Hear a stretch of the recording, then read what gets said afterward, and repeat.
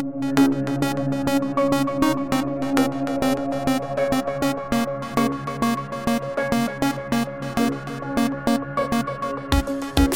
welcome to the Thinking Out Loud podcast, live from the Thinking Out Loud Panic Room. This is our quarantine special, and I'm joined by two former guests. Rex Harson and Dan Kent are with me today, and you can follow Rex Harson at Rex Harson Films on Twitter. You can also go to Amazon Prime to check out his documentary, Beating Guns. And you can turn back the dial on the Thinking Out Loud podcast to episode 12. That's where Rex and I discuss his documentary. And Dan Kent, you can follow him at that Dan Kent on Twitter, and you can listen to him talk to me, introduce me to some of the ideas and answer some of my preliminary questions about open theism on episode 24. And you can always hear more of him on talking to Greg Boyd on the podcast Greg Boyd Apologies and Explanations. After I had you on, Dan, I started listening to that podcast pretty regularly. It's nice and short, so it's easily digestible. But I've been enjoying it. So, but I looked it up to make sure I got the name right today, and it's Greg Boyd Apologies and Explanations. How do you feel about getting second billing there? Well, first of all, I mean, Greg is sort of like a hero in my book, and I'm the one who came up with the title for the show. So I've always viewed that as Greg is the battleship, and I am the barnacle. So I am just riding on Greg's coattails there, and really too. I mean, the podcast is meant to be a platform for Greg to share his thoughts, because he is, I think, a theological genius, and he. I mean, you just kind of, you've listened to the podcast. I mean, I barely blow on the first domino, and it's just this huge masterpiece domino thing where he goes for 5-10 minutes, like as if he like pre-wrote everything out, you know. Right. It's just this beautiful thing. So yeah, Greg is in my mind one of the Christian superheroes. So well, you're too humble. Yeah. You're too humble. Because I think are you guys Breaking Bad fans? Yes. Oh yeah. Yeah, I think of you guys more like Walt and Jesse. So like that's a more proper analogy for me than the battleship and barnacle. Okay.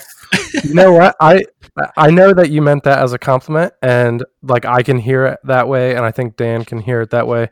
But I bet there's a lot of people who also think about you and Greg as Jesse and Walter, but they don't mean it as a compliment. Oh, funny! Like you guys are the theological bad boys, I think, in some circles. Oh, weird. That's so weird. I'm like, I don't even like swearing. You know, I'm such a that's so strange to me. But yeah, you're probably right. I mean, open theism, people get weird about that, and you know, I understand. It's a different way of looking at stuff, but. Yeah. You know what else was different? Germ theory was a very strange thing for a long time, and now it's kind of the standard belief about diseases. So yeah. Maybe we'll get there. Right. But speaking of germs and getting there, we are there with coronavirus, and we are sheltered in. Rex, you and your family recently welcomed your fourth child and your first son. So congratulations on that. That's awesome. Thank you. Happy for you guys. How are you guys making out without being able to like do your normal stuff outside? Well, it's pretty cool because I was on paternity leave anyway, so this was going to be some downtime for me, like regardless. And you know, I mean, you really don't get a newborn out. I mean, you know, like for a while, so it's really hasn't really been too much of a shift in our lifestyle at this moment. We're just enjoying it. I mean, we're just hanging around the neighborhood, walking around. I mean, there's like you hit like a wave where it just gets a little weird, where it just feels a little overwhelming and unsure. But like mostly we're doing fine. I mean, we have a backyard the kids can play in, and we're trying to just come up with activities and just. I've taken it as an opportunity to, by not having that escape of like leaving the house or whatever, of just like trying to take it as a growth, like a growth period where I can just grow to try to grow in my patience and try and I'm not saying I'm like succeeding yet. I'm just saying like that's my goal is to like try and be more patient, and by not having the option of like going away and going to kickboxing or whatever, it's like working through the hard emotions or hard times that I might be going through. So I'm just looking at it like an opportunity. Yeah, I've been trying to look at it in the same way. Like I went through, and I've talked about it some on the podcast, but like last summer went through just like a down spell in like my mental well-being, and like saw a counselor and all that, and a lot of it revolved around like my relationship with my kids. And I'm just like, if this happened then, I would have been in a much worse place. So one, I'm just trying to see like the grace and that this happened when it did and not a few months ago, but also that this is a time for me to like really just lean into presence with my kids, and growth in all areas, like to lean into spiritual disciplines that, you know, even when my life goes back to normal, I want to leave, or if it goes back to normal, I don't know. But if it were to go back to normal tomorrow, I want to leave like this period better than I came into it, and with tools at my disposal that I'll be able to use at all times, not just when, you know, our state is in a shelter at home state of emergency, but even when life is quote unquote normal. So been trying to do that. And like you, Rex, I can't say that I'm necessarily succeeding, but it is a day by day battle for sure. Dan, you guys are obviously juggling a lot, and I get that too, because we are at our church. Like, how do we do church? How do we do ministry in this time? How are you guys faring with all of that? Well, you know, this last Sunday, we did our first live stream on YouTube, and I thought it was a smashing success. And Greg is starting to get more comfortable doing his thing in front of a camera instead of in front of 1,000 people. So it's weird not having that feedback, you know.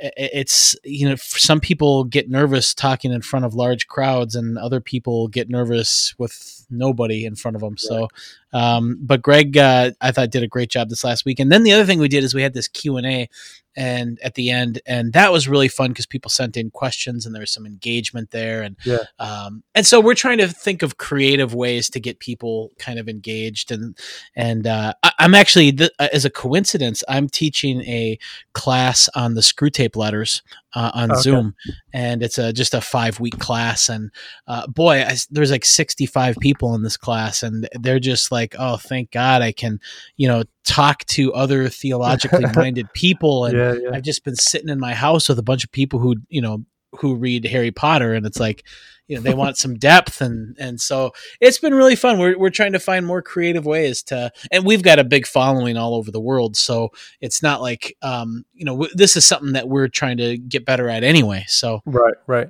Yeah. But I tell you what, Dave, you said something that has been a big part of our theological approach to this coronavirus and the kind of stay at home orders.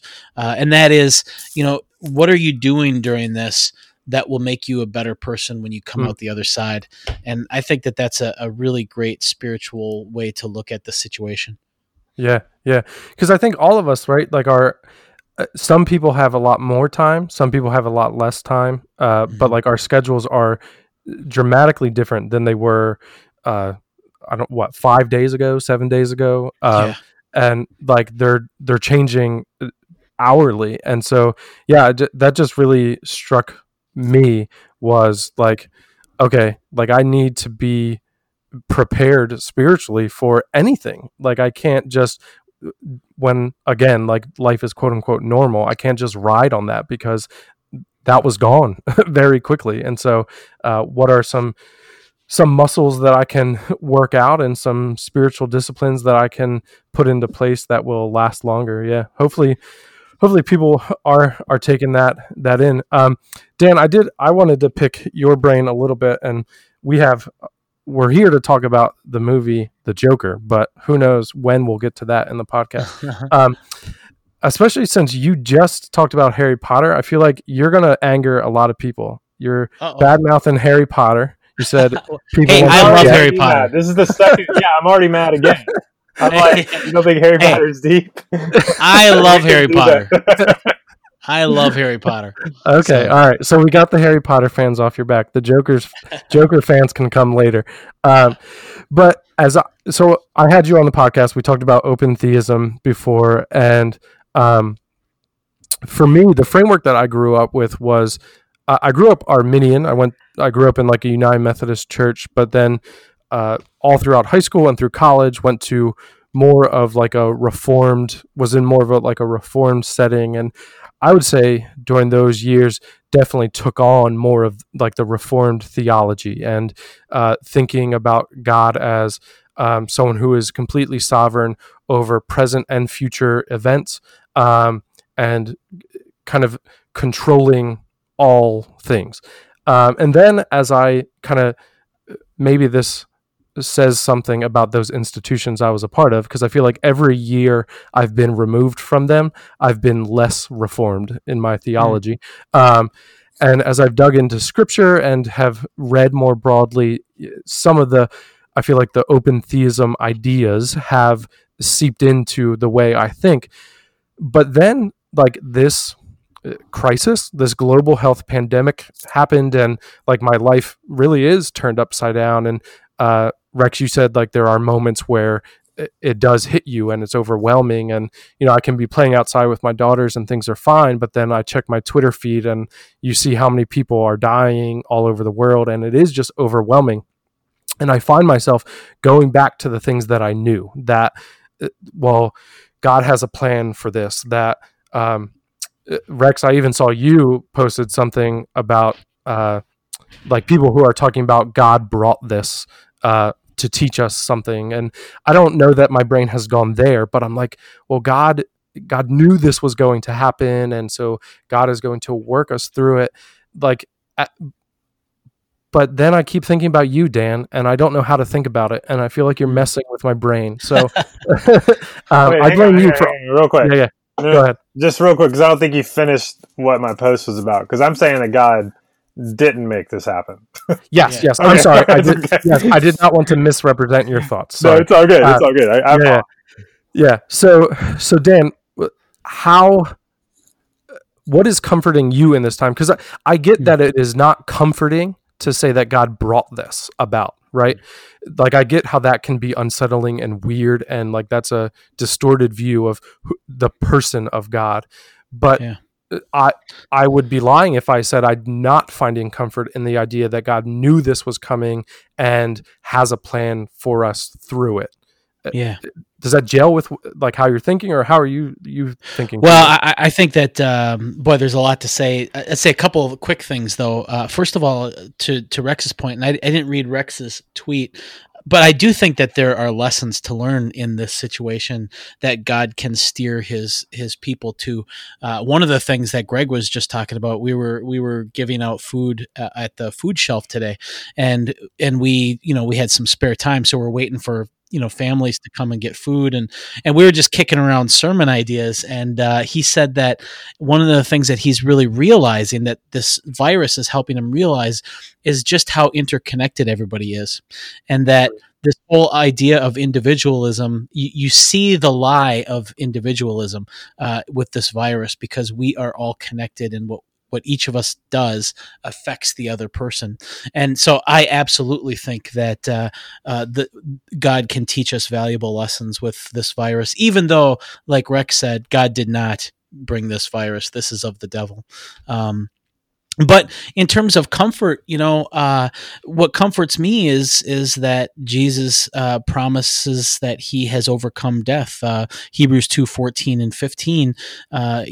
Death right now is in the hands of Satan. He holds the keys to death, but Christ has overcome Satan, and he has overcome death. And so even though we're going to die, that's not something that we have to be afraid of. And the Apostle Paul says that God has things in store for us that kind of trivialize the sufferings that we're experiencing now. And I think what, for me, the virus does is it takes away a lot of our routines. It takes away a lot of the things that we enjoy in the world. And like for instance, every day I go to Starbucks, I get a double espresso and with 4 pumps of vanilla, and then I pour it into my little almond milk, and I love starting my day that way.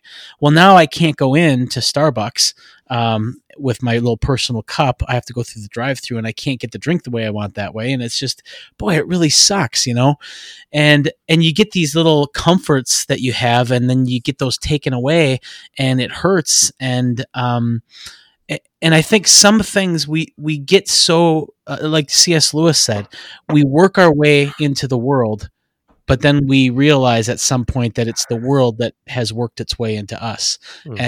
And a virus like this totally disrupts our routine and shows us just how much the world had worked its way into us.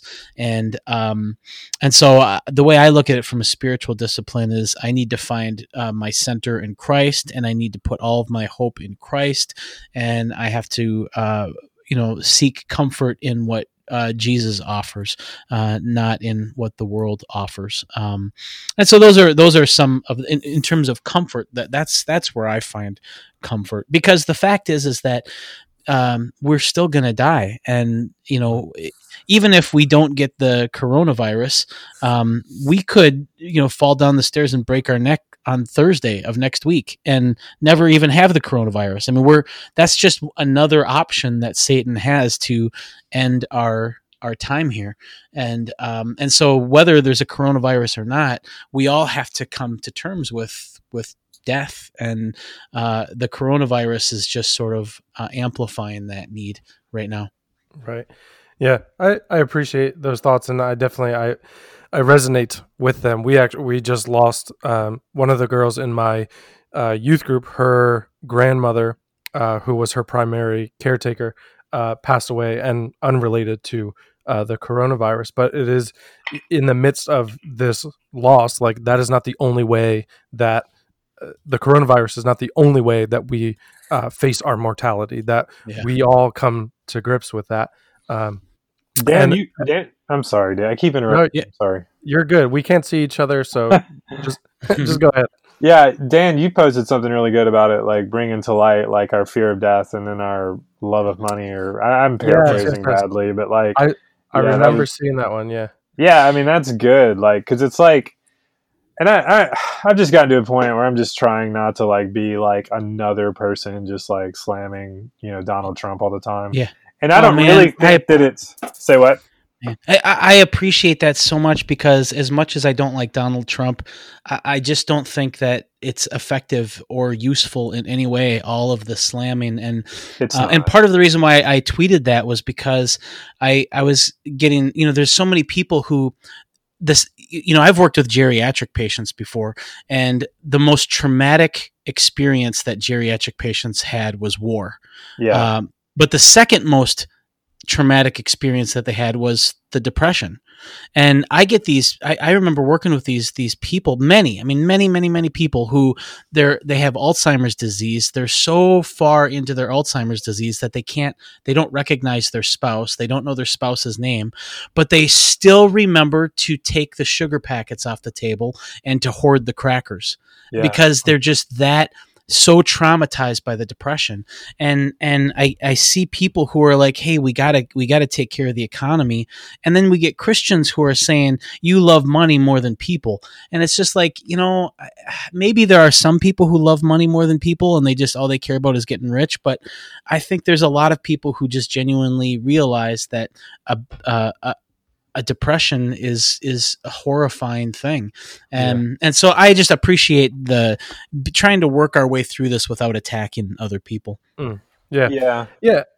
And I think certainly Donald Trump and many other people, everyone else has their idols, right? That they worship. But I think what I appreciate about what you just said and the thing that you tweeted, Dan, was like, you're not attacking people, you're attacking idols. And I think as the people of God, that like that's what we need to do, and frankly is hard for me to do at times. That it's a lot easier to attack the idolater than it is to attack the idol, because sometimes it's just it's my idol too. And so I'd rather attack the idolater than admit to worshiping the same thing.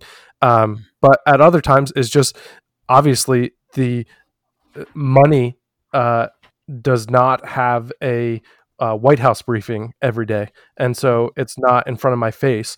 So it's easier to attack what is seen and what is upfront and obvious. But I appreciate that take, and I too have been trying to, from the very beginning of, hopefully before this, but especially since like the coronavirus outbreak, like trying not to make this about Donald Trump or even about politics as much as I can not be a part of that. Like I want to do that. And so I've been trying to do that as best I can. And even Dan, as you were talking, like about the where you get your hope from, and I just thought about Romans 8, and these present sufferings aren't worth comparing to what we have in store for us, the glory that we have set before us, and like and this idea of God working all things together for good, which is often used by those who are more reformed, but like that's, to me, that is more of an invitation that we get to be a part of this thing that is so terrible. We get to be a part of turning that into something good for those who love God, and even for those who don't. And I think if we can turn it into something good for those who don't, they will learn to love God, because they'll see they'll see the heart of God in how we respond to this. And so that it's a little bit hope, but it's like a mission in the midst of this chaos. And that's something that I've been trying to hold on to and even think through for myself personally, for my family, and for our church. Like, how do we help turn, God's word says that all things work together for good. So for those who love him. So how can we do that? How can we work this for good for those who love him? It's hard to not see it, though. It's hard to not see this as the idolatry of the booming economy, like, crashing down. Because it's like, for as long as, evangelicals have been supporting Donald Trump, like, it keeps on getting brought up. Well, look at the economy, look at the economy, look at the economy, look at the economy. And then in 2 weeks, it's wiped out. I mean, like, everything that has been gained since the recession is like gone, and I think it's going to rebuild. I mean, like, you kind of get to a point you can pretty much only go up. Hopefully we've already gotten there, but it's like, you never know. I mean, like, this could go on for a while and we just keep getting lower, but it's like, it's got to be a wake up call for people who've just been like, just basically just glossing over all of this stuff that Trump sort of stands for. And that has just been like, he's just gotten a pass for because of the, well, look at the economy and look at the judges he's appointing. And then it's just like, oh, that's gone. Like, I mean, it's hard to see it any other way for me. But I'm also like, it's also like you see all these people panicking and going crazy. And it's like, well, where were y'all? Like, now, what about y'all's apathetic, like, attitude towards, like, people coming to our border? Like, what do you think they were running away from? They were running away from, much worse situations than we're in right now. So it's like, I'm really having to practice grace in my heart for people who have just been very, very apathetic, who are now, like, kind of panicking. But I also do think, like, I don't want this to be like an opportunity to criticize as much as it's an opportunity for us, like, as a people, including myself, to, like, repent and turn towards God and be like, okay, like how can we move forward from this? Yeah.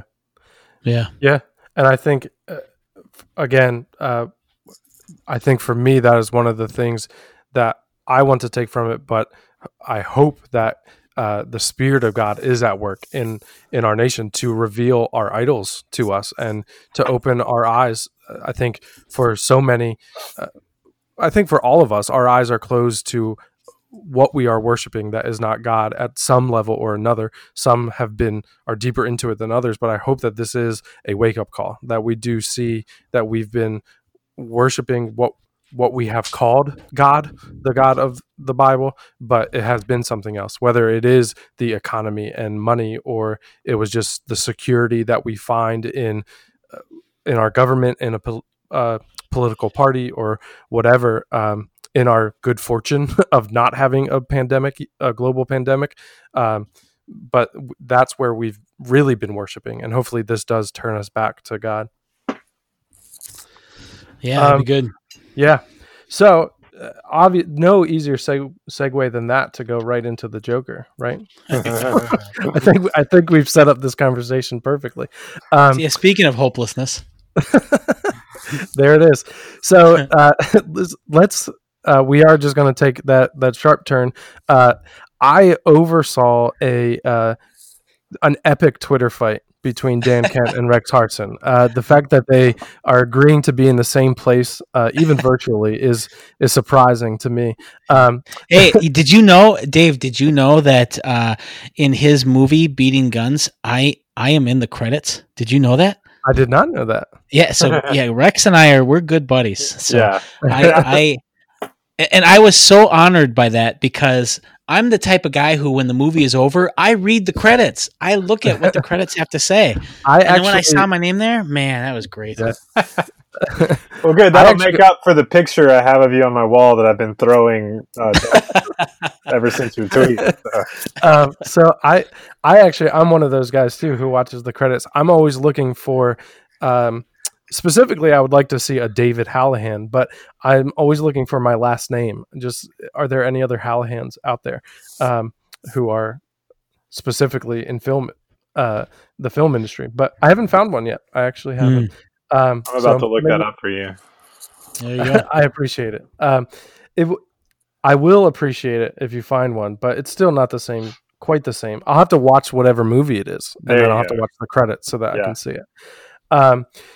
So we're going to talk about the Joker. It's not new anymore.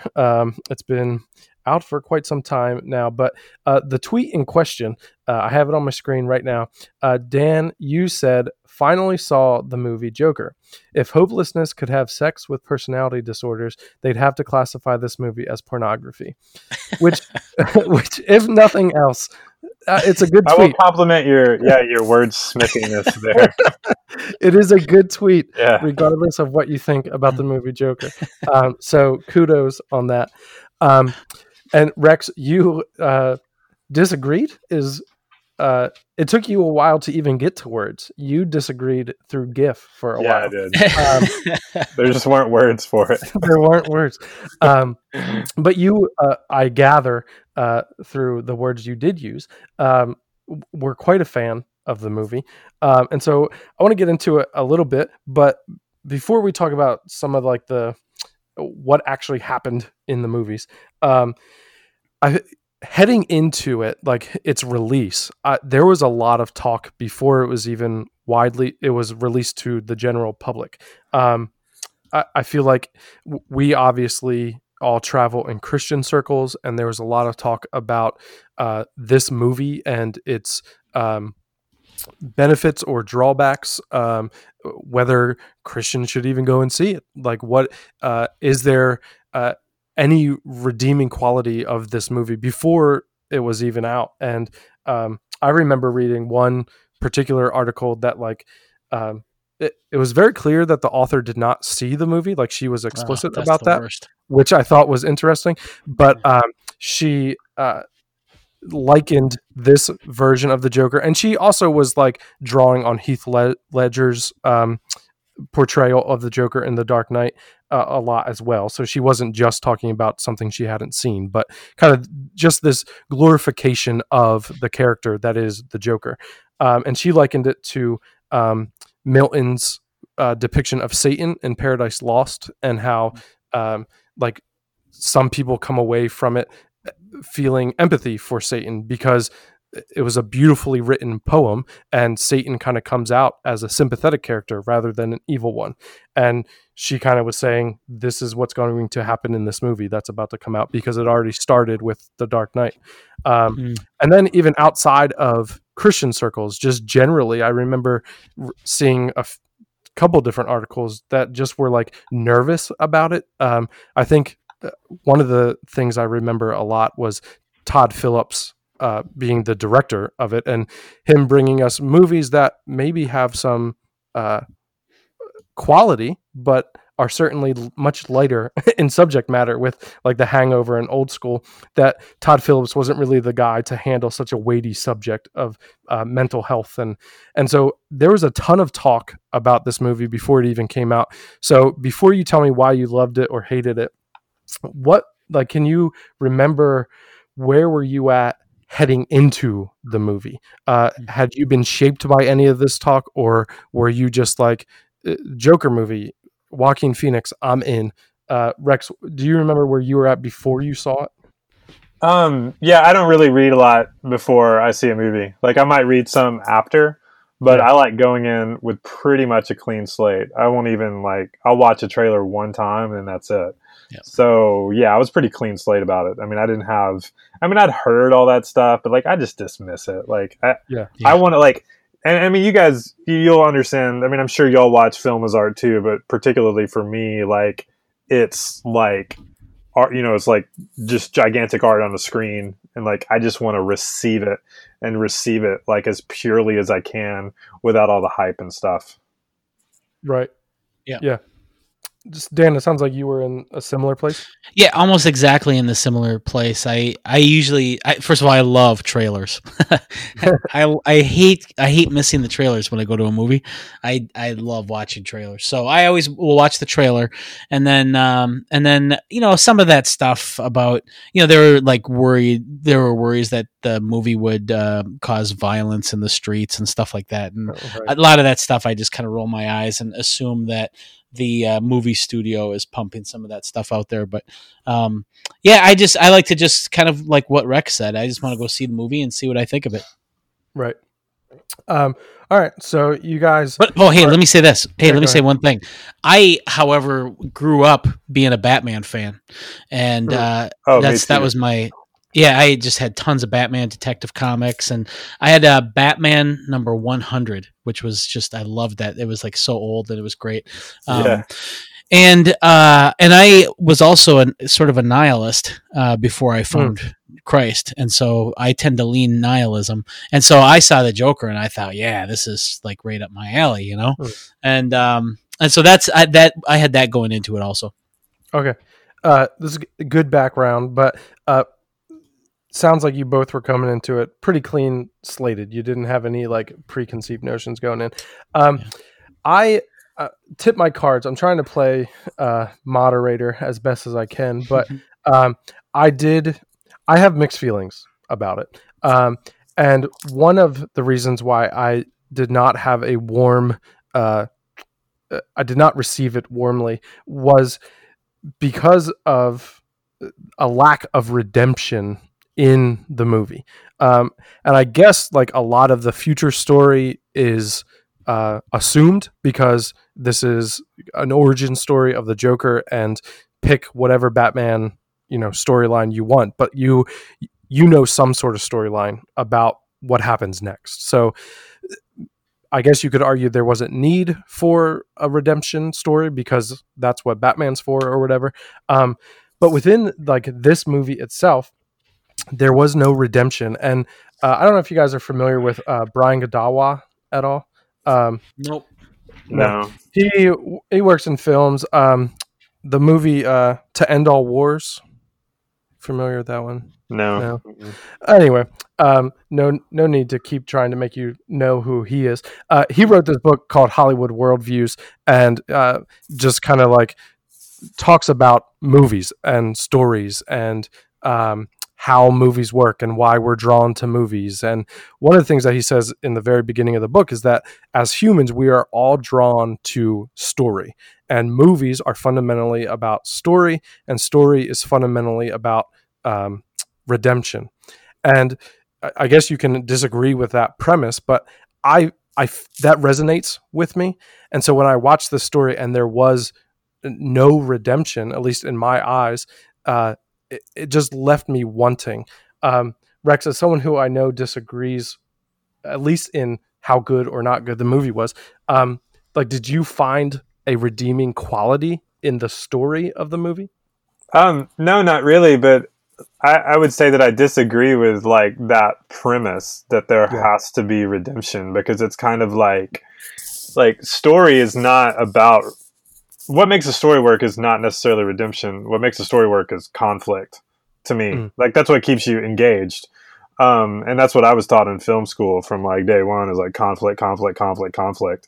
And it's kind of like there's not really any redemption for King Saul, in the Bible. But that doesn't mean his story's not important, or Ahab or whomever. Like there's still things we can pull out of those stories. So like I hear you, and I think I used to be there a little bit more. But I think maybe just since like my understanding of the world maybe has gotten a little more like darker, and like I just understand that there is no redemption sometimes. It's just like, I mean, the state of Alabama just executed an innocent man. Right. Texas almost did. I mean, we know innocent people are being executed around us all the time. And then plus the other just number of injustices that go on in the world that there is no redemption for. But that doesn't mean their stories don't need to be told. So yeah, I don't really need necessarily redemption.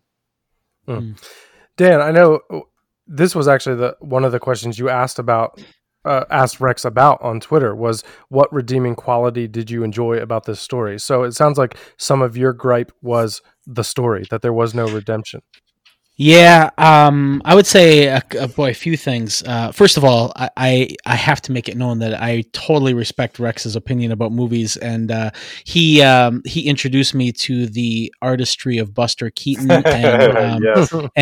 and Rex. And I don't know if you mentioned this yet, but Rex makes movies, and he makes really great documentaries, and so yeah. Anyway, with that aside, I would say that. I agree that there are important things that we can pull from stories that are unredeeming stories. I just don't know if we should make movies about them. I just feel like there's in another movie, in the movie As Good as It Gets, the character that Jack Nicholson plays says to the character that Greg Kinnear plays, he's like trying to get help with this love problem he has, and Greg Kinnear is doing his best to help him out, and finally Jack Nicholson just throws up his hands and says, "I'm drowning here, and you're describing the water." It's like that's what movies that don't have any redeeming quality, they're just, humanity is drowning, we're all suffering injustice, and here's a movie that is just describing the water that we're drowning in. But we need movies eventually that show us that we can swim, that we can get to shore, that we can do something other than just mocking the fact that I'm drowning. And that's kind of where I just, so many movies are trying to be dark and gritty and real. And it's like, I don't need real. I have gritty. I have dark. I don't need any more of that. And so I guess that's kind of where I'm at is, after living a life of darkness and grittiness and realness, I kind of want something else in my movies. But that makes sense to me. Yeah. Like on a personal level of like, cause I get why it might not appeal, especially if you've got stuff that it links to, you know what I'm saying? Yeah. Like I have stuff like that. Like there's just movies that like that I find no redeeming quality to. I mean, there's movies I absolutely hate, that somebody else like, I think 1 year ago, The Shape of Water won Best Picture. I hated that movie, like with a passion hated it. I found nothing in it that I thought was like even worth watching, but I don't know why. so it's like I totally get that, like the reasoning for maybe like not enjoying it, Yeah. Yeah.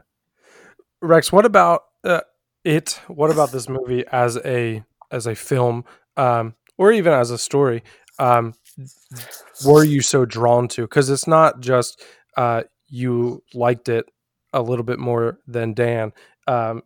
You said basically like you could write a whole book about how awesome this movie was.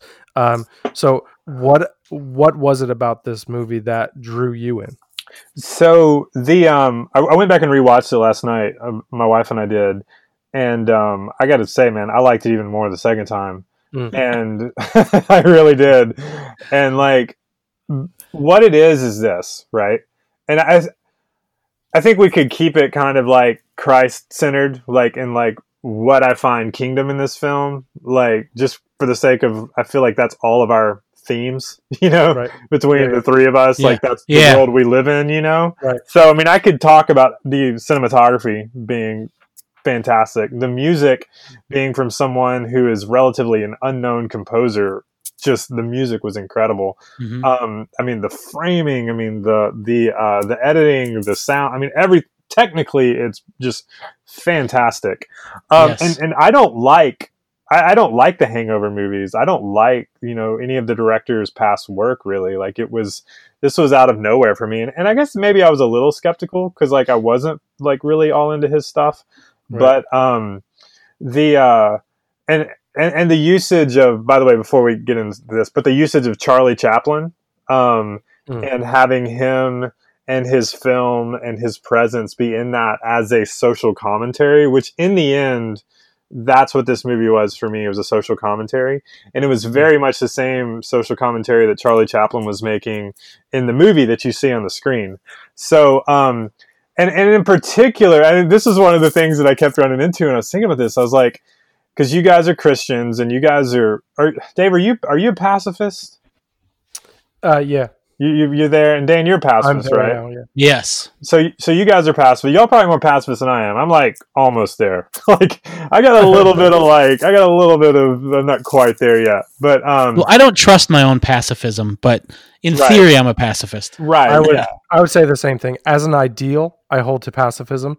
But like all the hypotheticals people throw at you when you say that, I bet you could come up with one where I'm not a pacifist. Yeah. I speaking of Batman, I like to tell people I'm a Batman pacifist, which means like no killing. Like that's my line. But if I had to break somebody's arm or break somebody's leg in order to keep another person safe and to keep that person safe from the damage that they would do to their own soul, I would break their arm. You know what I'm saying? Like it's for their own good. Exactly. So it's like I'm a no killing. I'm a Batman pacifist. So, or no guns. That's what it was. No Batman, no guns, no killing. Like those are his two rules, and I'm like, well, those are mine. So, but the social justice aspect of it too, because I know both of you guys you have deep thinking about social justice. Like the way this tackled, like really for me, pacifist, like very heavy pacifist themes, and the themes of social justice. I mean, this film to me like had it all. To me, Arthur, Joker, is the least of these. Like that's who he is. When Jesus says, like, how you treat the least of these, that's how you're treating me. And you see, like, he wasn't evil. He wasn't like he had no mean intention. It's like he was driven there by a continual mistreatment and having people just beat him down, and him being the least of these. So like, I don't know. I was just so sympathetic to his character, and there is a shift. Like when he goes dark, it's like I have to break away from that and be like, okay, like, I understand why you get there, but now this line has been crossed, and now I'm no longer with you. It's like once he crossed that line, I was no longer sympathetic. But it's like him getting there and realizing along the way that there's a few things that people could have done that would have kept them from being there. And I'm going to tell you the pivotal scene. This is the absolute pivotal scene for me, is the scene in the bathroom with Thomas Wayne. And it's because like he is at such a vulnerable point right there. And you have this rich, wealthy man who could step in and just show him a little bit of compassion. He could just, he could comfort him. He could be understanding. It would have completely changed his trajectory. And what did he do instead? He punched him in the face. And that was really the point for him, in my opinion, that just, even though he'd already like killed people, but those were like moments of like, kind of like just passion. I feel like that was the point where he really turned. And I think it's, there's these themes of the lack of a father. I mean, he didn't have a father. He was so abused. And it's like, people live that way. I mean, people go through these levels of abuse, and it's like, it's just this case study of seeing that oftentimes people they don't just choose to be evil. Like, they're made that way. Essentially, like, just a series of things happen that drive them to that point. And then once they cross that line, then you have to deal with it. You can't, like, accept the evil. But like Thomas Wayne in that moment, and how did he do? He dealt with him with violence. And truthfully, as much as I like Batman, like, in the end, like, his efforts they don't work, because he tries to solve the problem by beating people up. There's a brilliant thing, I think in The Dark Knight Rises or in The Dark Knight, I can't remember, where Alfred's telling him, he's like, hey, like, you could be fixing these problems with your influence and your money. And that's the truth. Like, he could. Like, he would do way more good if he was focusing on bringing people up out of poverty, rather than going around at night beating people up dressed up. As much as I love the character, like, it's true. Like, he really is he's trying to solve things with violence, which is like someone, as people who are pacifists, I mean, we have to kind of say, like, that's not how you solve it. So anyway, sorry, I went on for a while there. There's probably a lot. That's good. It's good stuff. Dan, I want to give you guys are the ones fighting here. So did you want to respond to that? Well, I don't remember. He had so many good things to say there, but I lost the original question.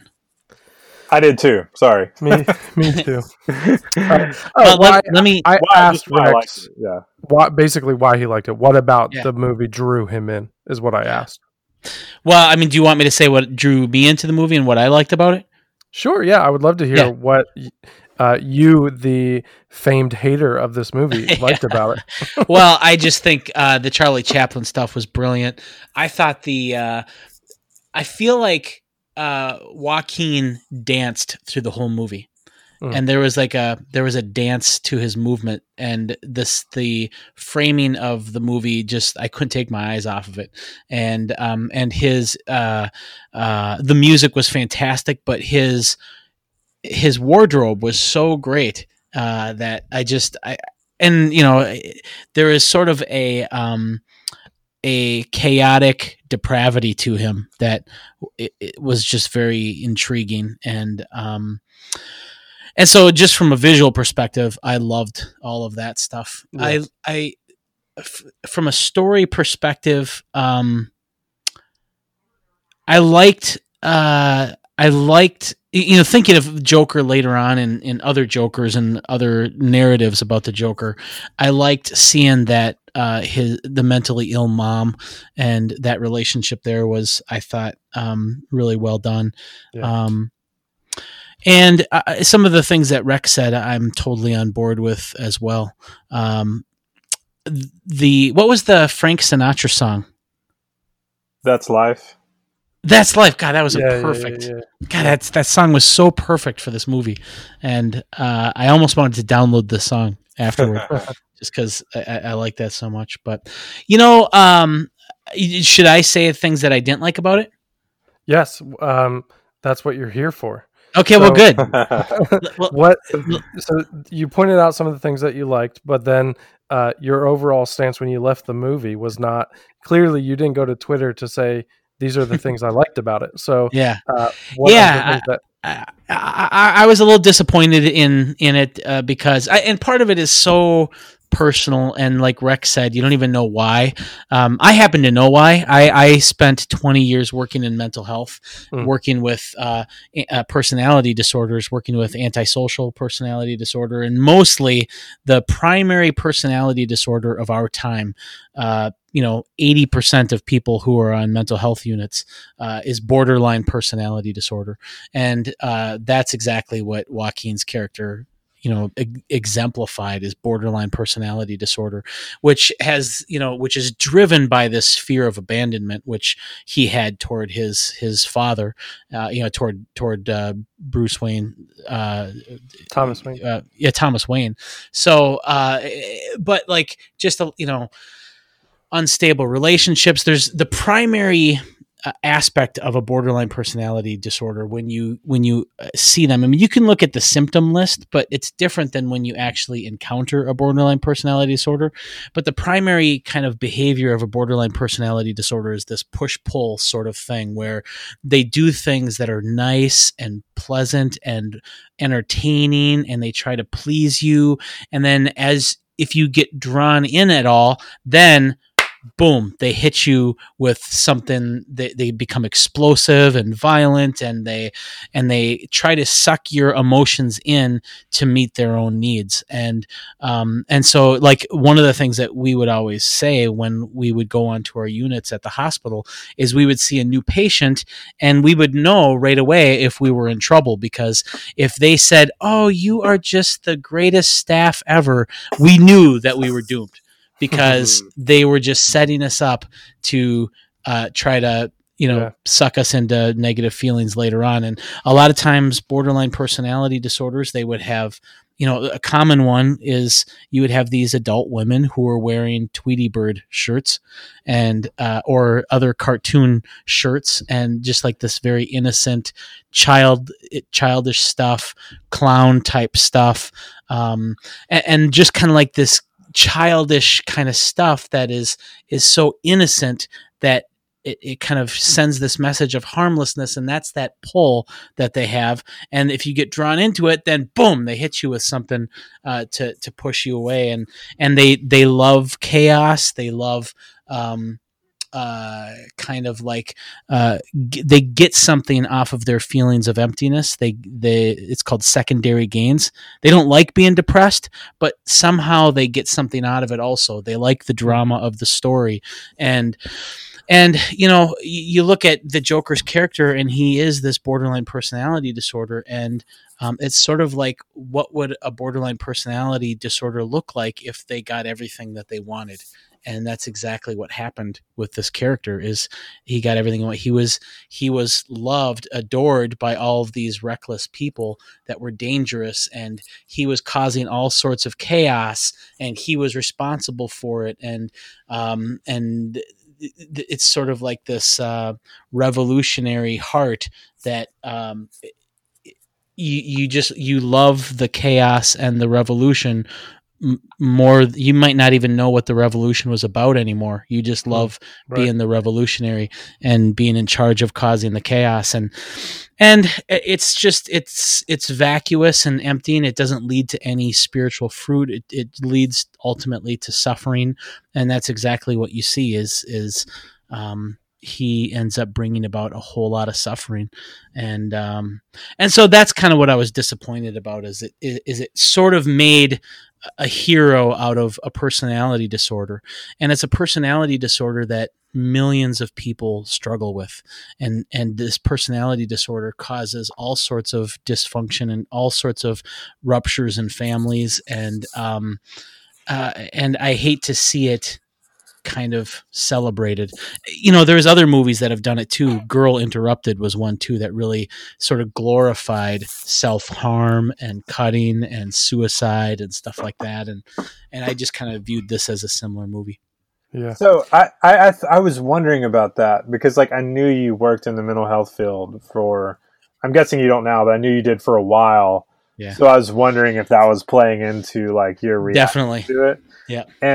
But my question though is like, because I get what you're saying, because like I said, once he crosses that line, like I'm checked out with the sympathetic part, and I'm like, okay, like yeah, like the chaos is obviously not healthy, but leading up to that, were you feeling that towards his character, like towards like say like the first half of the movie, because it seemed like to me it wasn't really until he got that confidence boost.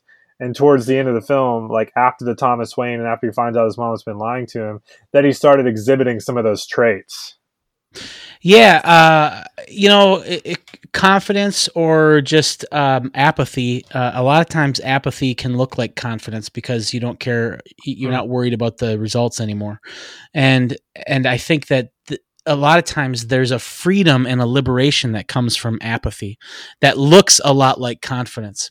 And, but it's definitely not the same thing.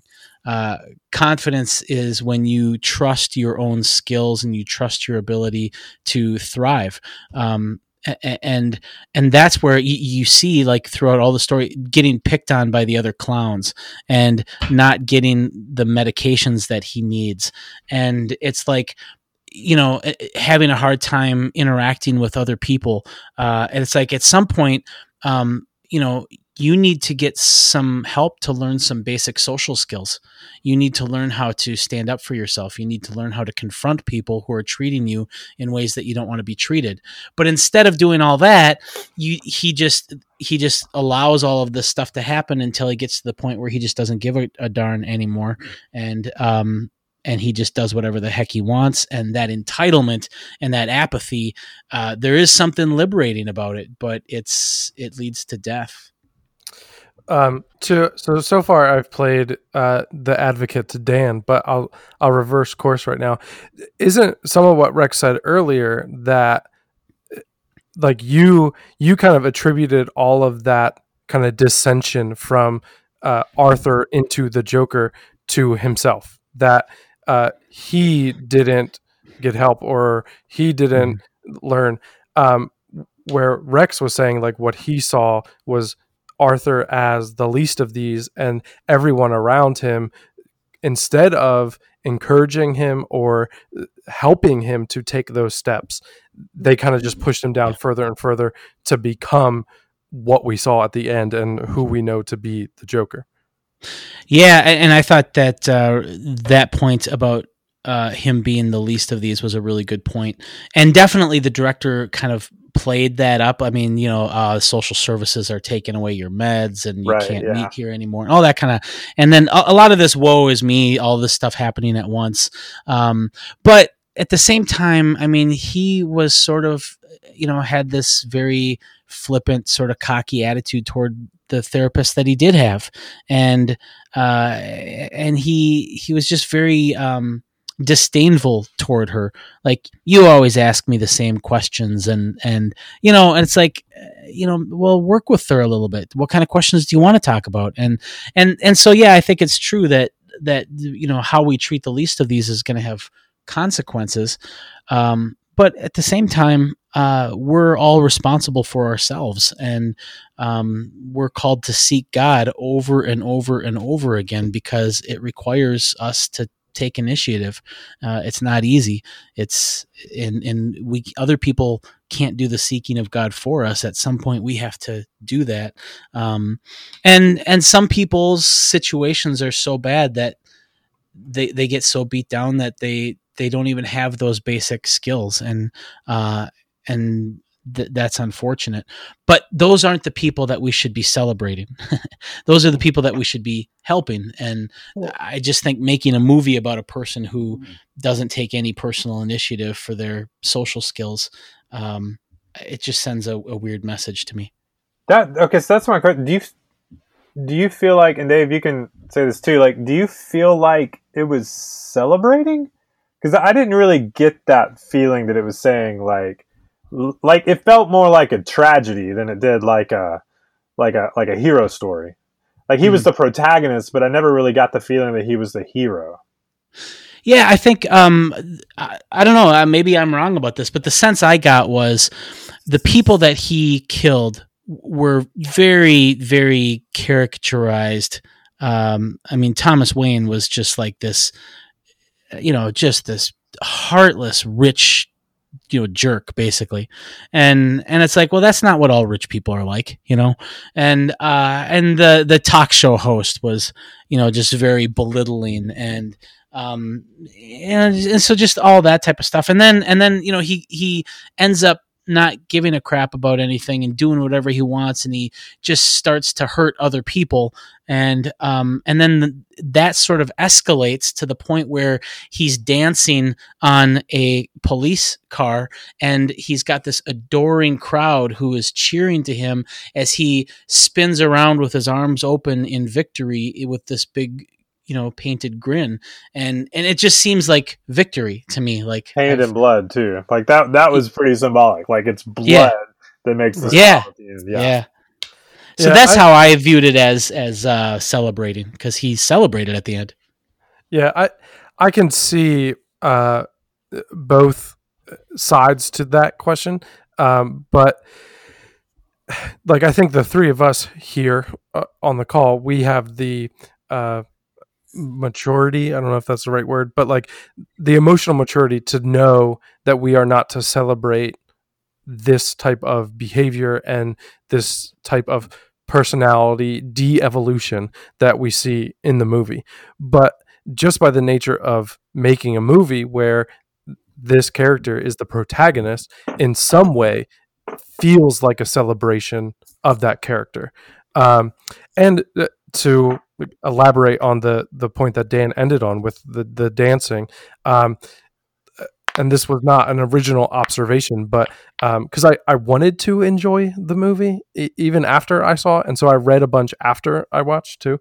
But like his dancing becomes much more fluid as the movie goes on, and it's kind of like this a symbolic like self-actualization. Like it's very, his dancing and his movements are very like herky jerky and awkward and weird at the beginning, but then as he moves from Arthur Fleck into the Joker, it becomes, which is a beautiful effect. A beautiful effect, by the way. Yes, it is a beautiful effect from a film standpoint, but it does also add to the celebratory effect that he's finally finding out who he really is, that he's stepping into self-actualization or whatever. And so that feels like it, if it's not supposed to be celebrated, it could easily be taken as something that is supposed to be celebrated. Yeah, my wife said something like when we were watching it last night that made a lot of sense that I hadn't thought about, which is like, I mean, not including the violence, but like a lot of what he's doing along the process of the movie is actually very healthy. like psychologically and emotionally, like the dancing and the like working through like his like whatever is actually relatively healthy. But it's like there is just this twist in him though that makes it go dark, and that's where like, and she also said something in a post like when we first saw the movie about how like him being the least of these, like this is where the church needs to step in and be that person for people who are like legit dealing with the kind of life that he had. I mean, like when you find out through like that he'd been like chained to a pipe by his like by his parents or whatever, and then he's adopted by a mentally ill mom. I mean, it's just all this stuff like, and that's the biggest thing that I saw in the movie. It's like the absence of Christ in his life, is the reason there's no Christ in his life is because the church never showed up. And I know this is just a story, but in this story, that's what I'm assuming that's what happened. Is nobody came in and got engaged with his life and could have guided him in a way that where he didn't become so destructive. And then all these other people wouldn't have lost their lives, ripple effects. And it's like that beautiful story that Greg tells, Dan, about the foster parents who the little girl was like pooping in her bed at night and then like wiping it on the walls, and it's like they went in there instead of just being like, why are you doing this? And like, oh, they got in there and like wiped the poop on the walls with her and entered into solidarity with her. It's like if Arthur had someone in his life that like truly did that. And I get what you're saying about like the therapist, like, but she was kind of like presented as just pretty cold, probably working for no money, like been there for a while, just jaded. And I get that, but it's like, that's, like, and again, I keep going back to what my wife said, but she says in the post, is like where if the church had showed up in his life, it would have been a completely different outcome. And that's what we're called to do. We're called to be there for the least of these, in the form of Arthur Fleck, Yep. Yeah, I think that's my favorite point of this entire podcast is the role of the least of these that Arthur represents. Yeah, I think that is a good point. And if we can watch this movie or movies like that with that in mind, that certainly changes the story a little bit, because the point is not so much to celebrate someone like Arthur Fleck as much as it is to help someone like him before he becomes what we see at the end, and to not be almost like the takeaway is not so much about Arthur Fleck at all, but to not be the people that were around him, to not be like Thomas Wayne, who has power in every sense of the word. He has power, and he does not use that to help the least of these. He uses that to only benefit himself, to make sure that he is comfortable, and his physical power, his financial power, and we are to use our power to help the least of these. I think that is, if you watch The Joker and that's your takeaway, then certainly that changes the movie, at least how I was seeing the movie. Definitely. Did you any other general thoughts that you guys had about the movie that you haven't been able to make yet that you want to? I don't. Yeah, I think that like kind of the big points for me, like were talked about. I think. Yeah, cool. Yeah, I definitely wanted to play the personality disorder card, and I got to do that. So, I will just say that because I haven't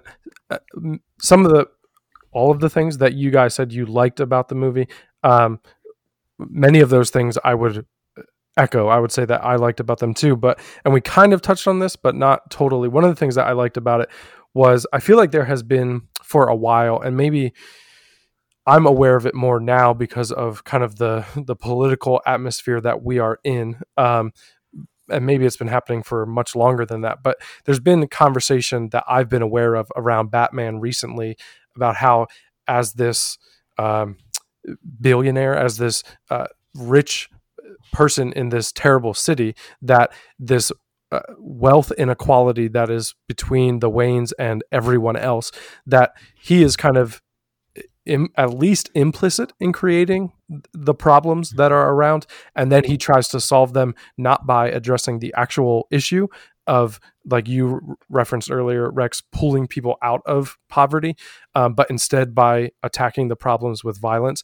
I like that even though Batman was not in this movie, that issue was not just like a Twitter conversation amongst people who either like Batman or like Bernie Sanders, but it was about, it was brought to the screen, that idea was now a part of the story. And I don't know if any further movies or like if that storyline will be played out on the screen at all, but I like that it's not just theory that we're talking about anymore, but that was actually on the screen. So that was the one thing that I feel like we haven't talked about in depth anyway, that I really liked about the movie. Well, and one more thing to add to that, I listened to an interview with Michael Moore and the director Todd Phillips, and they were actually talking about how Joker in a way represents the idea of Donald Trump, which is like, I mean, you have the rich elites like looking down on the quote unquote deplorables, and you do it over and over and over with sort of this haughty like liberalism, and people just get sick of it. And you know, when somebody shows up who's just like doesn't play by the rules, who almost seems like he's one of them and like stands up for them, it's like they rally behind him.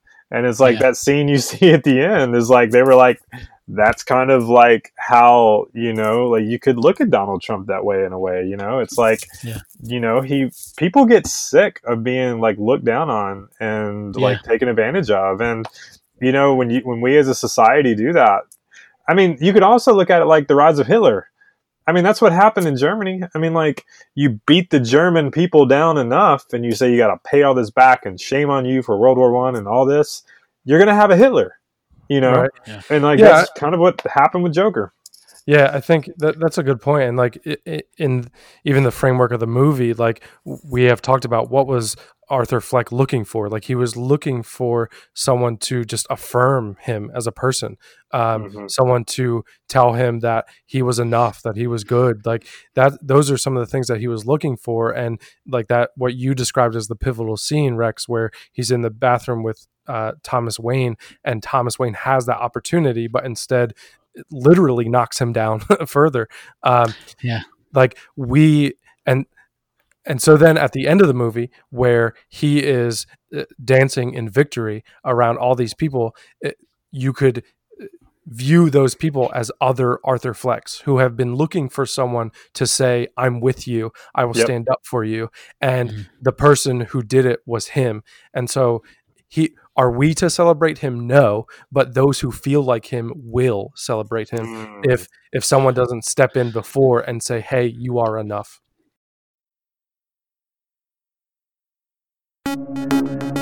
Yeah, it's interesting. Like I watching it from a personality disorder perspective, I thought the most important relationship was between Arthur and the girlfriend, because here you have somebody who does affirm him and does give him positive attention and does support him, was there at the hospital with him, and it didn't even faze him. Because even though he needs that, what he really likes and he gets all of his secondary gains from is the instability and the depression and the belittlement, and he feeds off of that stuff. He gets something out of being the least of these, and he doesn't want that threatened, and that's exactly what you see with personality disorders. You see people who spend every year of their life threatening suicide, going in and out of hospitals, in their teens, in their 20s, in their 30s, in their 40s, in their 50s. I've worked with people who have been in the hospital, 312 times, and each time for suicidal ideation and suicide attempts, and they're always these superficial suicide attempts. They're not serious, but because the person doesn't really want to kill themselves, they just want to be suicidal, and there's something that you like about that, and so that it's interesting how, watching it from my perspective, it's like the most important relationship that reveals Arthur's character is the girlfriend, because hang on, sorry, but yeah. that was all imagined. Either one of us got up and went to the bathroom at the wrong time, because now I'm starting to doubt myself. That was all imaginary, right, Dave? I don't know. Was it? Well, I feel like that was definitely implied, because I was going to ask the same question. Like, I feel like, I guess at some level, I only watched it once, and I watched it a while ago, so I don't remember so clearly. But I feel like that was at least implied, if not was the definite takeaway, that his relationship with her was imaginary, because the scene, I feel like it's towards the end, where he's like in her apartment, and she's like, who are you? Like, what is going on? Because like he knew who she was because she lived in the apartment, but like their interactions that we had seen to that point were all made up, and when he goes in there and she freaks out, it's because they have not had any of those interactions. I see. Well, that changes my perspective then, if I that's have to the delete case. the whole podcast now. What the heck? Yeah. No, but I think what I think though, here's what I'd recommend. I would recommend looking at the you're reading about borderline personality disorder, and I think you'll see Arthur Fleck with or without that. But I think that makes sense. Like, what you were saying still makes sense, because in another scenario where someone with borderline personality disorder may be reacting, I mean, I'm sure there would be exactly how you're describing. Like that makes total sense that someone would, even with that stability, what they're really craving is that chaos and like uncertainty, where like that's what they get off on or whatever. So like I think your point is still valid. I just think like in the movie, I think she was imaginary. That sucks. Now I feel bad for him. I thought that because she went to the comedy club with him and watched his performance, and that sucks. I think one thing that it does say just about movie viewing in general is like not to like jump into this rabbit hole right now, but even when we come to scripture, like we bring our experience and our presuppositions with us. Like I think you saw that because of your experience, whereas Rex and I don't have the same experience as you, and so we did not see it the same way you did. You know what I mean? Yeah. But cool. Well, thank you guys. I really have to pee, so we'll end the podcast here.